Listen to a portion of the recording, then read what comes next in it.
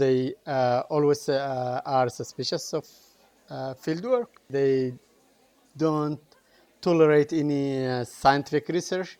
There is like a hostile environment toward research, especially in the political and in social matters. This is Instant Coffee, a new podcast brought to you by the LSE Middle East Centre and produced by me, Nadine Al-Manasfi. And me, Ribal Sulaiman Haidar. On this episode, Rasha Obaid Ba Sabih speaks to Hafez Al-Bukari about the challenges of doing research in Yemen today. Rasha is an artist and visiting fellow at the LSE Centre for Women, Peace and Security. She has worked with the Peace Track initiative since 2017, where she is managing their cultural, economic and environmental projects. Hafez is president of the Yemen Polling Centre, an independent research centre which aims to impact local and international policymaking with the ultimate goal of improving the living conditions of the Yemeni people. Over to you, Rasha. Hi Hafez, very nice to speak to you today. Hi Rasha, it's good to talk to you. So I would like to ask you a few questions to start with about Yemen Polling Centre. So the centre has been around since 2004 and you have been collecting data from all over Yemen in different situations that Yemen has been through. Can you tell me more about the challenges you have been facing, especially in the recent years with the conflict to collect data? Yeah, sure. So as YBC established in 2004, we were facing some challenges before from the regime and the government at that time, because they were thinking it was like the first research center that do public opinion research in Yemen. So we were trying to face, or accumulate with the challenges and overcome these challenges. And then the uprising happened in 2011. So we were having a very good environment for research until 2014, when the Houthis took over Sana'a, and then new challenges just happened with political unrest and with the Houthis controlling Yemen, and especially the capital Sana'a. So from then, we have been facing a lot of challenging in north and in the south, especially in the areas that controlled by Houthis, because they always are suspicious of fieldwork. They don't tolerate any scientific research. There is like a hostile environment toward research, especially in the political and in social matters. This was, happened for us as the YBC headquarters was shut down in Sana'a. We were not able to operate from Sana'a, so we moved to Taiz and Aden. But we still work in all over Yemen, except Saada. We are not able to do field work there. Oh, okay. So to give the audience a bit of a background about your work, what is the polling methodology that you use? We know, like in comparison to other countries, there's more likely to have maybe phone call polling, internet polling, but in Yemen, with little reach of internet all over the country, what methodologies do you use? This is important point. In Yemen, we usually have been doing face-to-face interviews. We are collecting data like in quantitative and qualitative ways, but we were depending mainly on face-to-face interviews method. Recently, we tried to develop other methods, like using other systems, like what they call CATI systems, using the phone numbers, especially that we have developed a lot of databases on governorate levels for the respondents, and we have started to do phone interviews with respondents on different matters. But a lot of challenges also happened in this regard. despite that we were enforced to do that with the new developments and the COVID and a lot of pandemics are striking Yemen these days. So we are trying to also to do some field work in using phone calls. Can you elaborate more about the challenges you face now with COVID-19? The challenges first, we were having these challenges, since 2014. The blockage for, the road blocks and the movement between governments. It's hard now to move from Taiz to Hodeidah, from Hodeidah to Aden, from Aden to Sana'a. So this one of the challenges that we have been facing. In addition to that, there is the security situation, and sometimes these checkpoints and the militias tries to track the fieldwork teams. So these challenges were before COVID-19. But COVID-19, when the information started to flow that there are infections in the country, we stopped doing training in the headquarters. We are now doing remote training. We stopped sending fieldwork teams for more than 2 persons to the field. We stopped doing interactions with the respondents. So these challenges happened, and now we are trying to collect information on the respondents and build contact with them, and then do the interviews by phones. I see.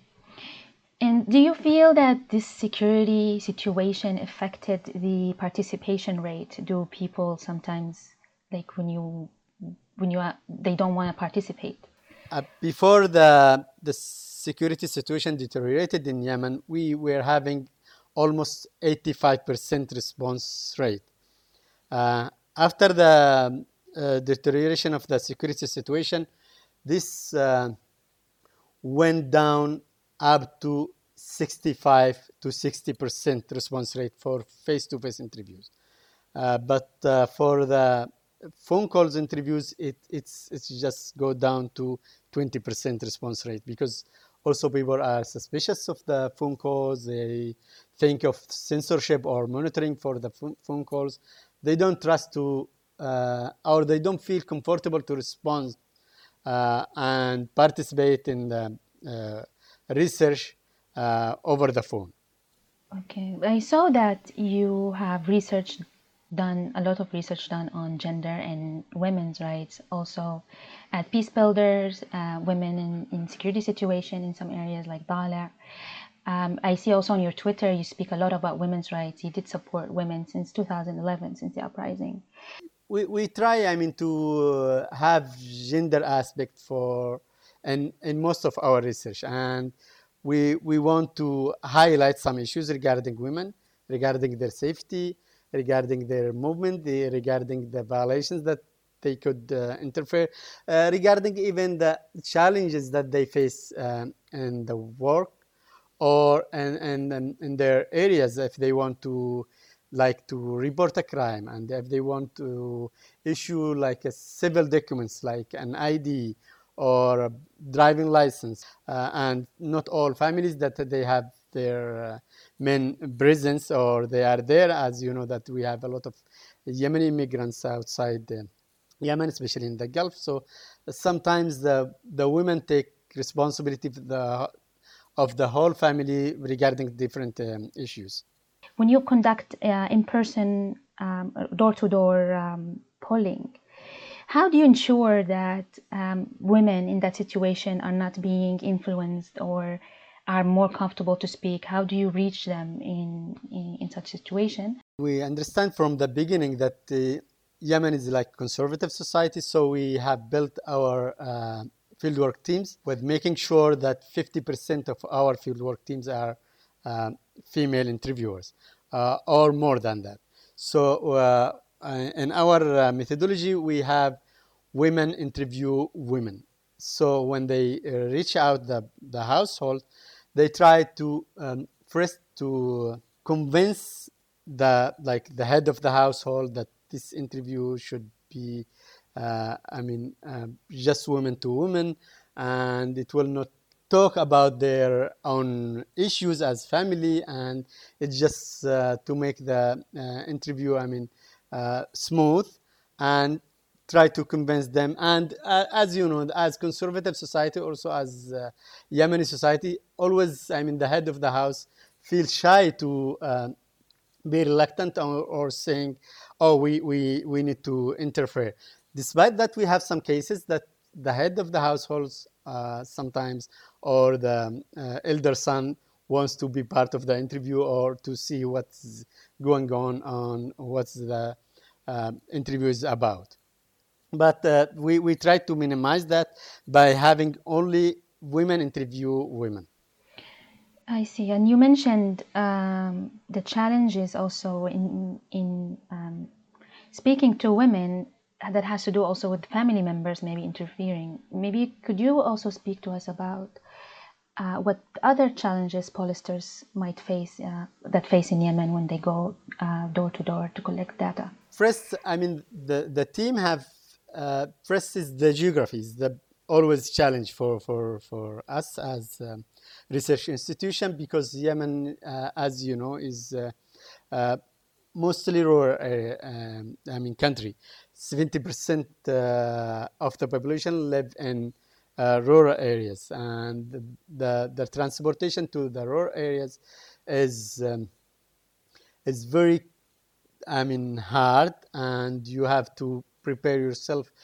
Sometimes to spend 8 hours just to reach a specific area that was selected as sample in remote area in the countryside. This is the first challenge. The other challenge is the access. Especially in the access from security perspective. As you want to knock the door and start to talk to the household members, or the one that just respond to your knock and say, no, I am trying to do research, and I have to to go through our methodology of selection, and to select someone randomly by system way, and you need to do a lot of efforts to explain to the family members that the person that is selected is not on purpose, and we just make this for the quality of the research. So this is always challenging, for us in the field. Recently, we have the security situation challenge, and the militias are,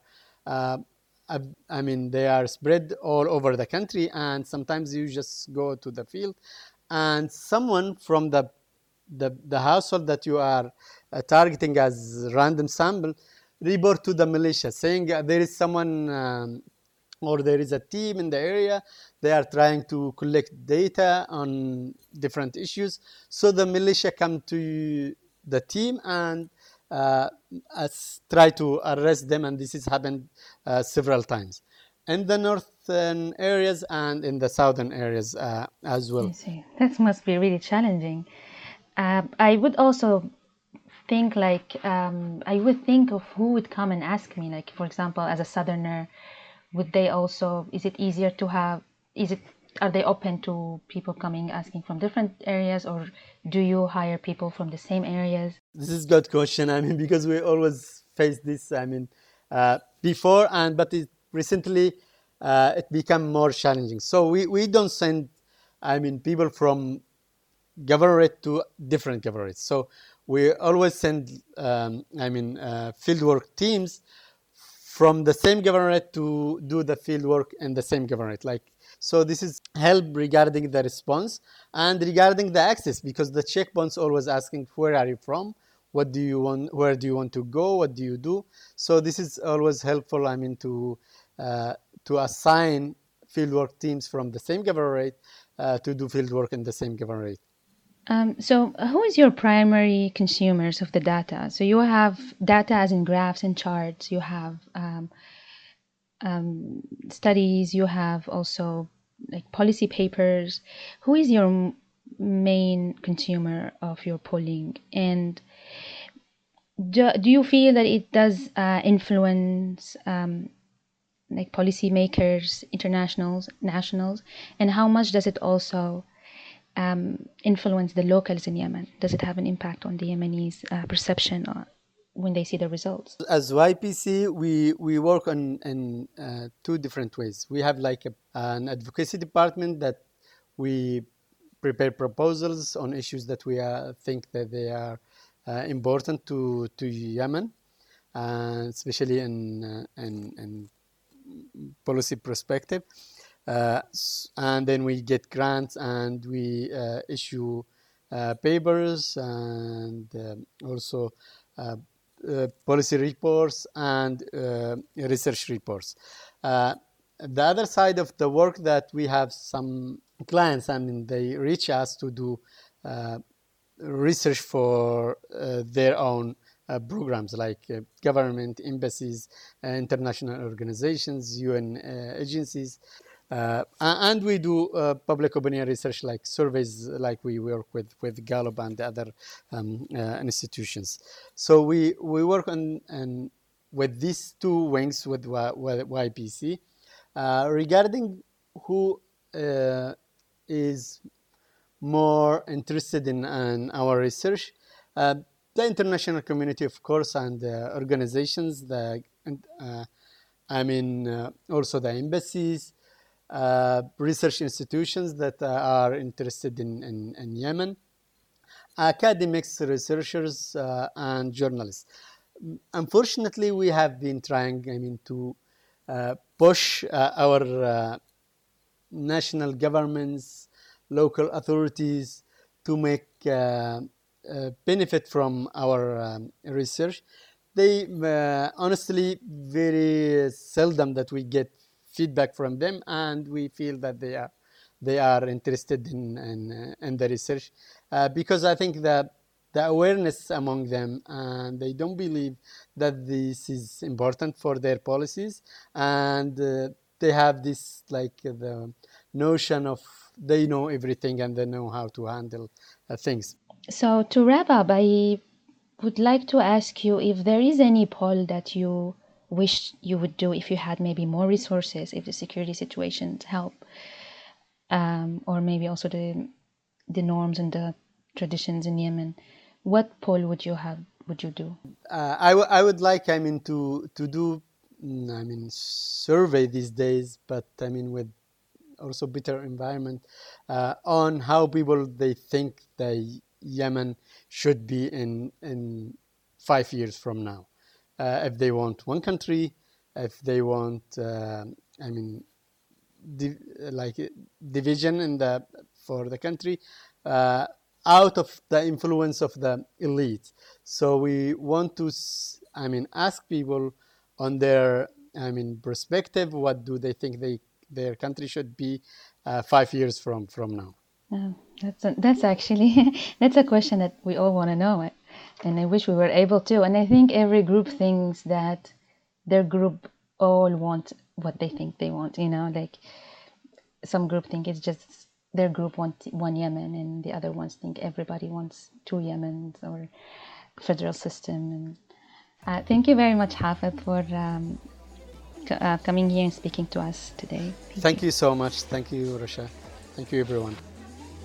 Thank you, Rasha and Hafez, for taking the time to speak to us, and thank you for listening to Instant Coffee, your quick fix of everything Middle East.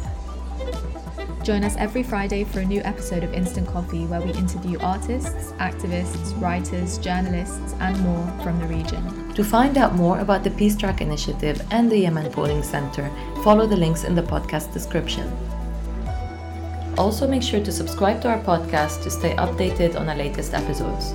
Don't forget to follow us on Twitter, Facebook, and Instagram. Until next time.